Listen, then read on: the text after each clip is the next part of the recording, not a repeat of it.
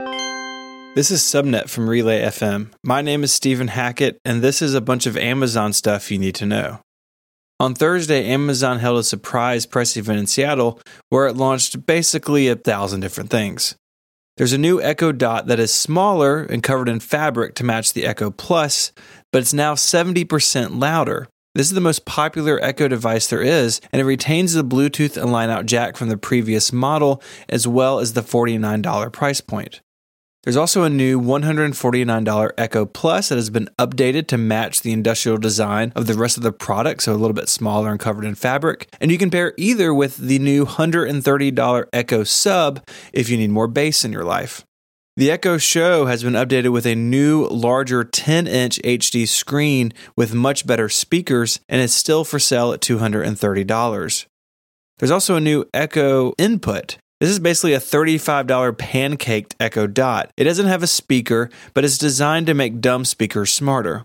If you need more horsepower than that, the Echo Link and Echo Link Amp can be used to gain voice control over existing stereo systems. However, these $200 or $300 devices don't have their own microphones, so they're controlled via the app or another Echo.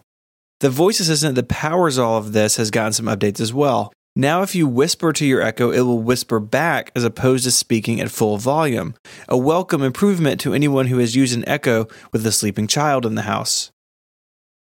The voice assistant is also better tuned for longer conversations, and Amazon is shipping updated APIs and new networking features to make it easier to add new smart devices to your home network.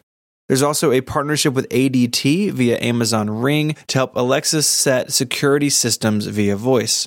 Now let's get into some weird stuff. Amazon announced a $25 smart plug that can turn any dumb appliance or lamp into an Echo-controlled device.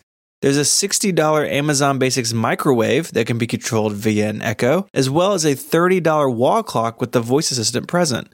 This clock has LED lights in it that help you visualize timers, and it will auto-adjust for daylight savings time. There's also a new $25 Echo Auto, which is a thin strip designed to connect to your phone for in-car Echo type things, and it can even read you directions from your phone.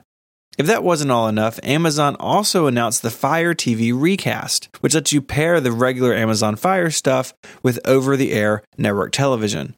The Fire TV Recast also includes a DVR. A 2-tuner model will let you record 2 shows at once, up to 500 gigabytes, for $229. A 4-tuner 1TB version is coming later, but Amazon did not share pricing for it. For much more about this and other technology stories, you can search for Relay FM in your podcast player, and you can hear me along with Jason on the Download podcast here on Relay FM.